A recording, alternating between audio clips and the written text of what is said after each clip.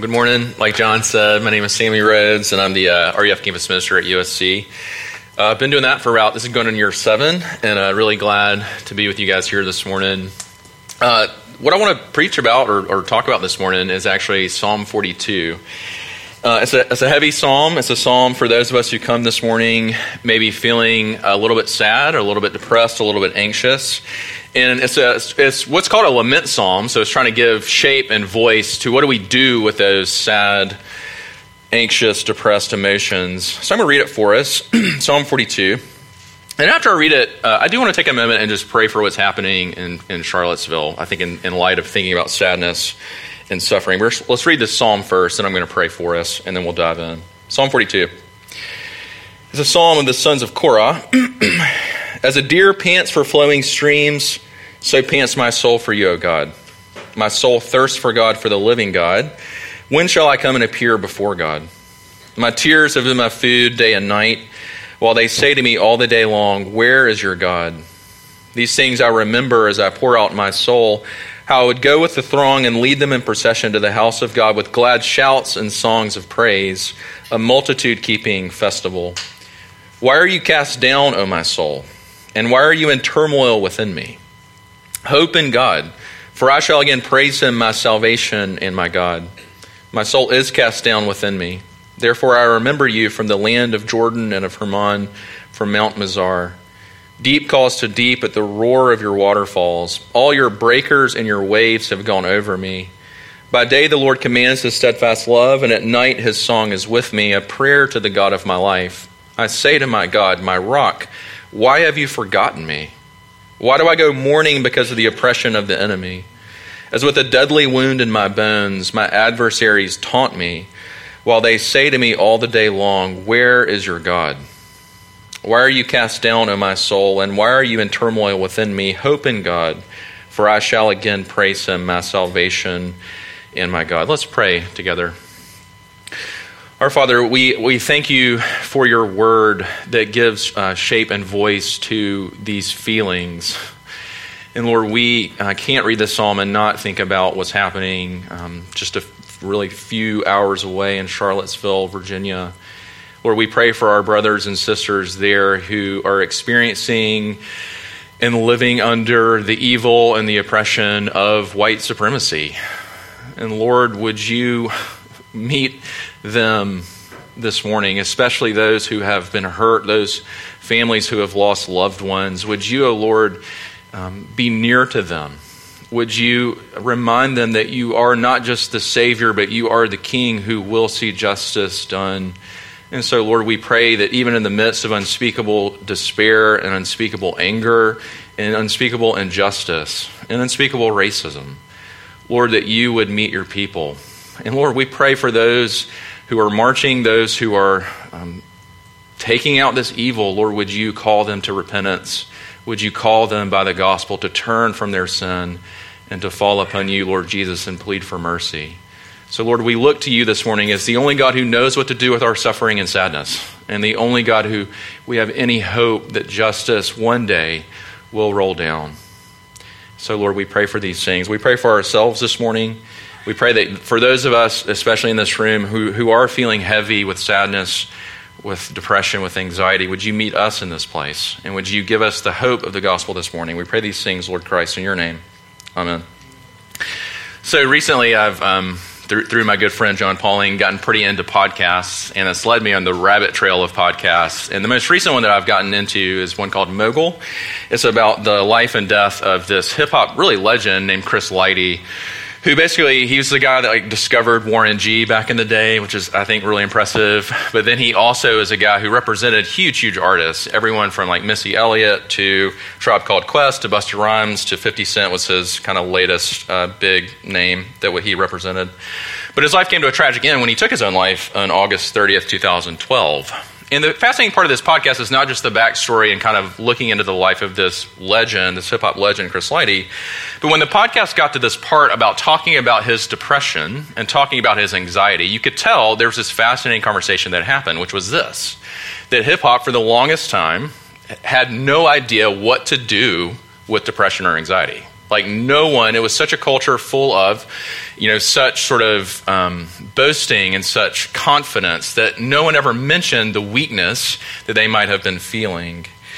And thankfully that started to change recently. So you can think about rappers these days like Kendrick Lamar, who in his song You really starts to face it. Here's what he says in his song You. He says, I know your secrets, mood swings is frequent. I know depression is resting on your heart for 2 reasons. You the reason why mama and them leaving. You say you love them. I know you don't mean it. I know you're irresponsible, selfish, and denial can't help it. Your trials and tribulations a burden. Everyone felt it. And he's starting to give voice and shape to the things that we feel. Just living as fallen human beings in a fallen world. But here's my point. If hip-hop for forever didn't really know what to do with depression or anxiety or really just feelings of sadness, I think the church, maybe even less so, does. Is it possible, we sang from the earliest ages, at least I did, I've got the joy, joy, joy, joy down in my heart. What? Down in my heart? What? Is it possible for someone with that joy, joy, joy, joy down in your heart to get so sad that you cry your eyes out because you're so bitterly disappointed at the way the Lord is working or not working in your life? Is it possible for a Christian, a genuine Christian, to feel so anxious and so out of control that they feel helpless and hopeless? And praise the Lord that Psalm 42 says yes. Yes, Christians get depressed and anxious too. And Psalm 42 is this gift to us, right? It's a lament psalm, which I've mentioned, which just simply means it's a psalmist, really in this case, the sons of Korah, trying to give shape and voice to what it feels like and what it looks like to take your sadness, to take your heaviness, to take your depression, to take your anxiety to the Lord. And what I love is that long before, artists like Kendrick, here was this super group called the Sons of Korah, who were writing songs about what it felt like and looks like to take your sadness and heaviness to the Lord. Now, let me say this as kind of an important distinction before I dive in, because that's what I want to talk about this morning. What does Psalm 42 give us or tell us about what we do with our sadness, what we do with our depression and our anxiety? But here's an important distinction off the bat that I just want to make.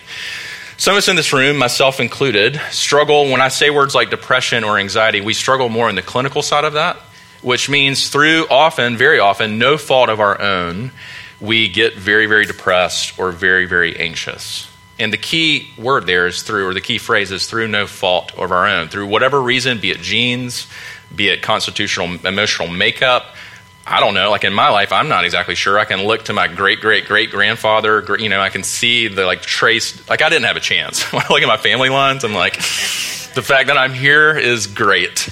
But that's not all of us, though. Maybe more of us in this room, we're not on the clinical side, but can I just say this? Because we live as fallen human beings in a fallen world, you're going to experience what Psalm 42 is talking about if you haven't at some point in your life. It's what we could simply call circumstantial or situational depression or anxiety through some loss, through some tragedy, through some just experience in your life that is devastating. And so I really want to get all of us together and just look at what Psalm 42 has for us. And the way I want to do that is to talk about really just 3 things. First, Psalm 42 tells us how it feels, what depression and anxiety feel like. Second, it tells us a little bit about where it comes from in surprising ways. And then lastly, we get a chance to see what in the world we can do with it. And it's really we could break it down like this. 2 verses with a chorus is really the way we're going to do this. How it feels, where it comes from, and then the chorus is what do we do with it or what can we do with it. So first, think with me for a little bit about how it feels. Part of how you know whoever's writing this is depressed is they give 7 vivid images about what it feels like. If there's anything, and I think I can say this for my fellow depressed people, that we're good at, it is drama. It is being vivid about sadness. And this psalmist really is. Look at these 7. We're not going to look at them for long, but just trace with me these 7 really vivid descriptions and images he gives about what it feels like. Here's the first one in verses 1 and 2. It feels like dying of thirst. Here's the second one in verse 3. It feels like a buffet of tears. This is the worse than Golden Corral, right? A buffet where you're just eating, you are just crying your eyes out. The third image we get from verse 3 and verse 10 is it feels like having your inner critic and your inner cynic on a loop. just constantly. That was what the Kendrick song was getting at, just constantly beating yourself up and telling yourself how bad you are. In this case, it was the voice of his enemies, their enemies. But often in our case, we can be our own worst enemy. The fourth image, it feels like being emptied out like a leftover drink from a party the night before, in verse 4. The fifth image it gives, and again in verse 4, is it's like having a memory, a nostalgia, but only for the sad and tragic things. Number 6, the sixth image he gives in verse 7, it feels like drowning in the ocean. Can we just stop here for a second? Because I think sometimes, like for the longest time, I would sing praise songs about God's waves washing over us like it was a good thing. Can we just say some from Psalm 42? Like he's talking about feeling crushed. Like this isn't something Hillsong can do. This is something about saying, I feel like I am drowning. Your waves are, your breakers, they roar at me. He feels so disoriented is what he's trying to say. And then verse 7, or the seventh image in verse 10, is he says, and I think this is the most interesting one, it feels like a fatal wound in my bones. How do you heal a wound in your bones? He's saying that's how deep it's cutting through me. This heaviness, this sadness, this hopelessness. One of my favorite scenes in all of literature, but especially in David Foster Wallace's Infinite Jest, is a scene with this character named Kate Gompert. And it takes place, she's tried to hurt herself for like the umpteenth time, and she's waiting in the psych ward in the room, and a young doctor is coming to see her, and she's trying to get this young doctor to understand what her struggle feels like. And here's how the conversation goes. Here's what she says to him. I think it beautifully gets at really what it feels like. Here's what she says. She says, no matter what I do, she's talking about depression in her case, no matter what I do, it gets worse and worse. It's there more and more. This filter drops down, and the feeling makes the fear of the feeling way worse. And after a couple weeks, it's there all the time, the feeling. And I'm totally inside it. I'm in it, and everything has to pass through it to get in. And I don't want to smoke, and I don't want to work or go out or read or watch TV or go out or stay in or either do anything or not do anything. I don't want anything except for the feeling to go away. But it doesn't. Part of the feeling, she's trying to get them to understand, she says, part of the feeling is being like willing to do anything to make it go away. Understand that, anything. Do you understand? And this is the line that I love. It's not wanting to hurt myself. It's wanting to not hurt. It's not wanting to hurt myself. It's wanting to not hurt. In Psalm 42, the psalmist is saying that. If we could take those 7 images and just give it one word, we would just give it the word hopeless. The psalmist feels absolutely hopeless about himself. He feels hopeless about his friends, his community. He feels hopeless about life and the way it's gone. And he feels hopeless even we see about God and God's ability or desire to do anything or help him in this situation. And can we just stop for a second and say, this God gave us this psalm because he knows this is often how we feel.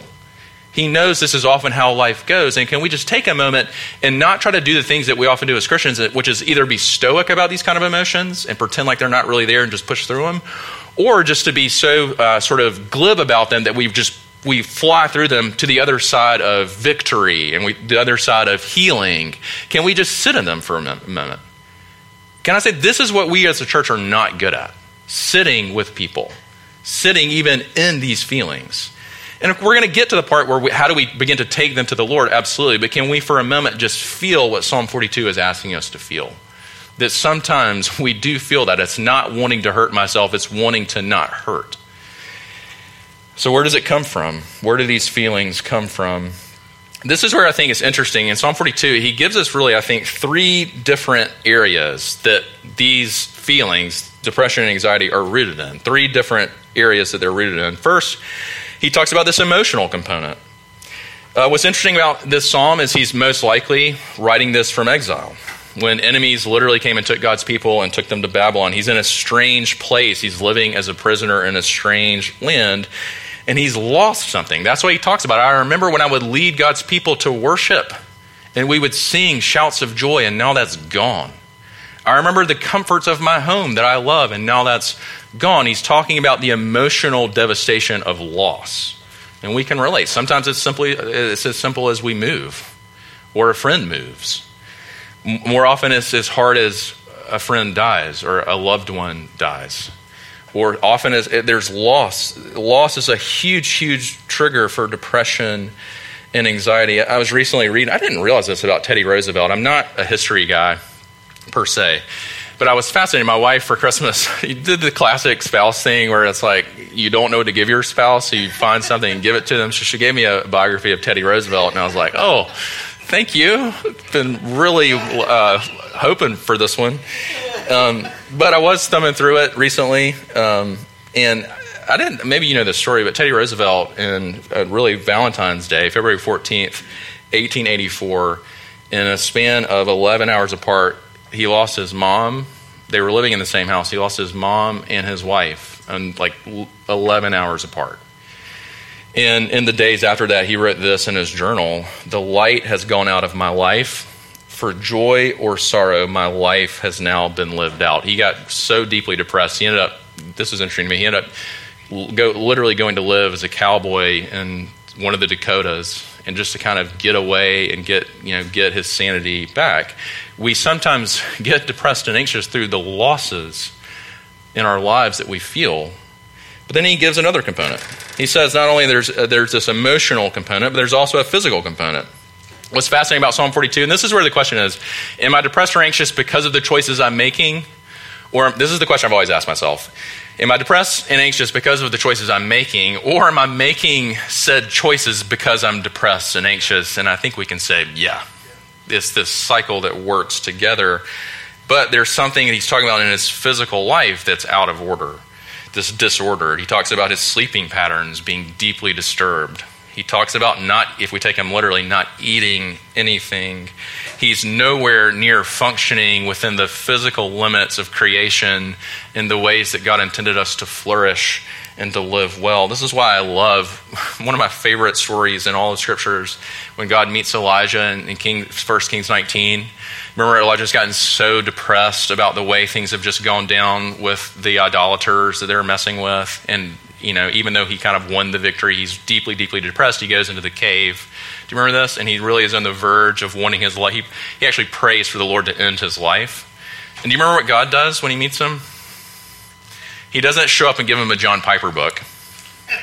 He shows up and he feeds him, and then he puts him into a deep sleep. He cares for him physically. I love that. There's a physical component. But there's also a spiritual component, right? We tell through this psalm he's struggling to be on speaking terms with God. He has to actually do the thing, and this is where Martin Lloyd-Jones is so genius. Lloyd-Jones says he takes himself in hand and he begins speaking the truth of the gospel to himself. But he's so spiritually discouraged, he's so spiritually hopeless in some ways that his only kind of way to do that is to try to take himself in hand and remind him of who God is, and remind himself of what God has done for him and who he is to him. Now here's the important point. Our temptation as Christians is to want to root depression and anxiety in one of these things, not in all three. And typically you can guess the one we go for. The spiritual one, right? You're depressed and anxious because you're not believing the gospel enough. If you just believe the gospel enough, don't you understand you wouldn't need Lexapro? Can I just say no? The story from my life that really drives us home is I was in Statesboro, Georgia, doing REF at Georgia Southern, and I was going to see a counselor who, looking back, was not a great counselor in a lot of ways.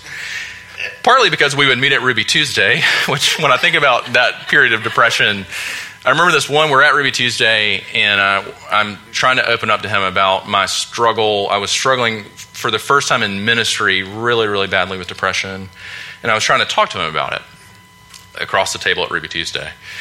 And I remember him saying, he stopped me and said, here's what I believe about depression. Like I was just trying to share. He's like, let me tell you what I think. He's like, I believe that depression is always rooted in sin, because that way, I know that I can just repent of my sin, and then my depression will go away. And I was like, oh.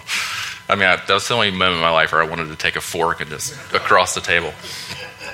But can we say that this is not the image or the picture that Psalm 42 paints? We can't treat something that Scripture treats so complexly, or such complexity, and just try to oversimplify, right? It's rooted in deep things. It's good for us to try to explore. There are often times where it can be one of those areas more than others, absolutely.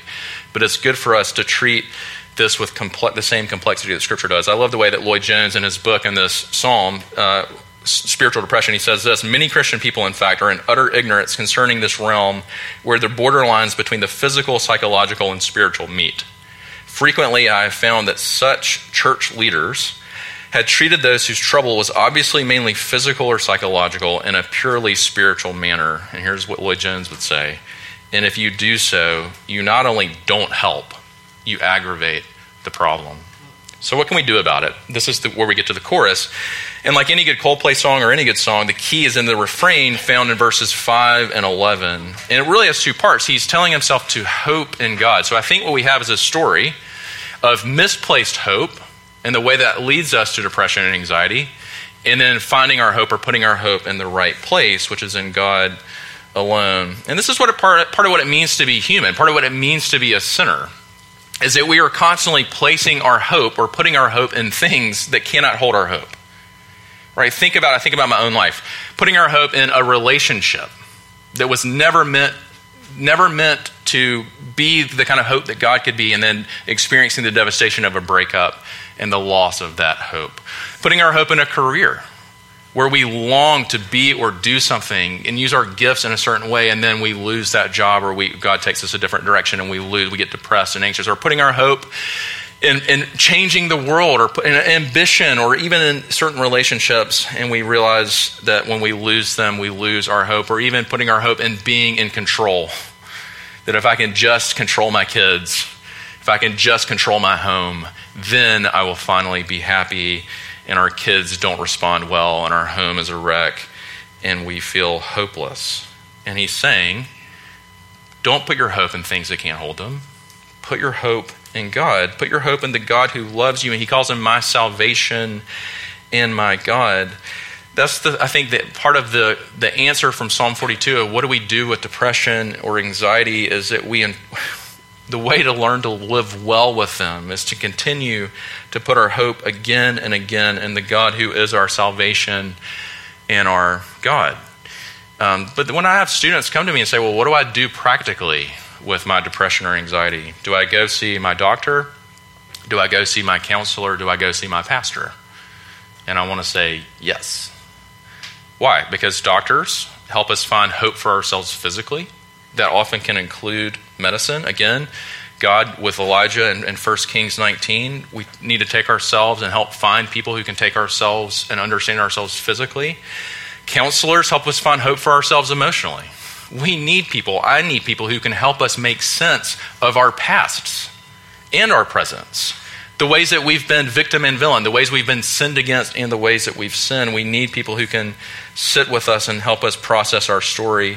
And then, of course, your pastor and your it's not just your pastor, your friends that point you to Jesus can give you that hope spiritually. They can do what the sons of Korah are inviting you to do. Hope in God, your salvation and your God. What's fascinating to me about Psalm 42 is the sons of Korah really do. They had a glimpse. They had a grasp on just a shadow and a sketch of the way that God was going to bring hope into this world. Right? They knew their hope was in what God had done and was going to do for his people. They knew that. They trusted in that. But they have a fuller picture now, a picture that we have a better grasp of exactly who the face of that hope is in the Lord Jesus. They know it now, and they see it now more fully than they did before. And what I love about the Psalms, and especially this Psalm, is not just the beautiful thing that I hope that you felt at some of this morning, where God is giving us words. It's what Calvin, when he looked at the Psalms, he said they're like the anatomy of the soul, because we find voice and shape for all of our emotions in the Psalms. I love that they are a gift to us, that God cares for us. He knows us and he cares for us. But one of the things that I love even more is to think about the historical fact that Jesus sang the Psalms. Jesus grew up as a faithful Jewish home, singing the Psalms, no doubt, around the table in the home. We know there are places like at the Last Supper where he's singing certain psalms with his disciples. And we know, too, that even when he's on the cross, he's singing the Psalms. That's why he gets to Psalm 22 and he cries, my God, why have you forsaken me? What's he doing? He's not, can we just say, he's not just reciting Scripture. He's singing the Psalms. There's a fascinating article about this guy, Ed Clowney, called The Singing Savior, where he talks about this, that Jesus sings the songs. He knows songs of joy. He sings songs of joy. But what we need to hear this morning is he also knows songs and sings songs of sadness. He knows his own song. He has his own songs of sadness, but he knows and can sing your songs too. And when I think about Jesus on the cross, as he gets to Psalm 22, was he singing all the lament psalms? Did he get to Psalm 42? Jesus knows and sings the songs of our depression and anxiety and their healing even now. I'll close with this. I recently read a book that got at this idea for me. It's called My Name is Asher Lev by Chaim Potok. I don't know how to say his name, but let's go with that. And it's a story of young Asher Lev who grows up in this very intensely religious Hasidic Jewish home. His father actually works for the rabbi, goes around the world. And Asher, from a really young age, learns that he has this gift of painting. You can imagine his father as this extremely faithful, strict Hasidic Jew has no value for art, really. So you kind of see this tension building, right? That Asher, he has this gift. He thinks it's from the Lord. What does he do with it? He experiences part of what, as he discovers his gift, he has a particular skill to capture the sadness of the world and the brokenness of the world. And as he lives with a mother whose husband is gone all the time, with a mother who loses a brother in this devastating way, and he sees his mom be so sad. As he continues to grow and develop as an artist, he has this moment where he wants to paint and capture the sadness that he felt in this family. And so as a Hasidic Jew, the image that he sees that he can't get out of his mind is the image of Jesus on the cross, the crucifixion. And as the book builds, he's become this famous, worldwide famous artist, and he's having this show in Brooklyn, and he's painted these two pieces he wish he could take back now called Crucifixion 1 and 2. And what they are, as his parents show up to the show, he's trying to keep them from these paintings, because as they get to the paintings, they realize in devastation and horror what they are. And as Asher has painted their room, their living room, he's done their living room window in the shape of a cross, and he's put his mom on it.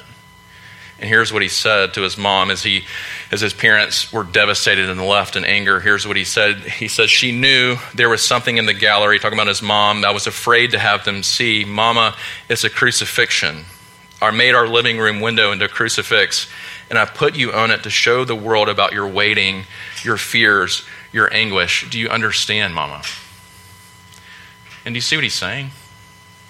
He's saying my religion, my faith, didn't have an image to hold my sadness. And he was drawn to the cross. Why? Because Jesus is the only God that you and I have ever heard of or known that knows what to do with our sadness, that knows what to do with our suffering, that knows what to do with our pain. The good news of this morning, as I close, isn't just that Christians get depressed and anxious too, and it's okay. That's good news. The good news isn't just that we have a Savior who knows and sings sad songs, his and ours, by heart. That's good news. But I think the even better news is the way he sings it. Is that we have a singing Savior whose voice would make think about your Otis Redding, Ella Fitzgerald, unsoothing compared to his voice. And the way, the picture that we get of what he's like as he sings is Isaiah 42:3, where it says about Jesus, a bruised reed he will not break, and a smoldering wick he will not snuff out. In faithfulness he will bring forth justice. Let's pray together. Lord Jesus, give us hope in who you are for us.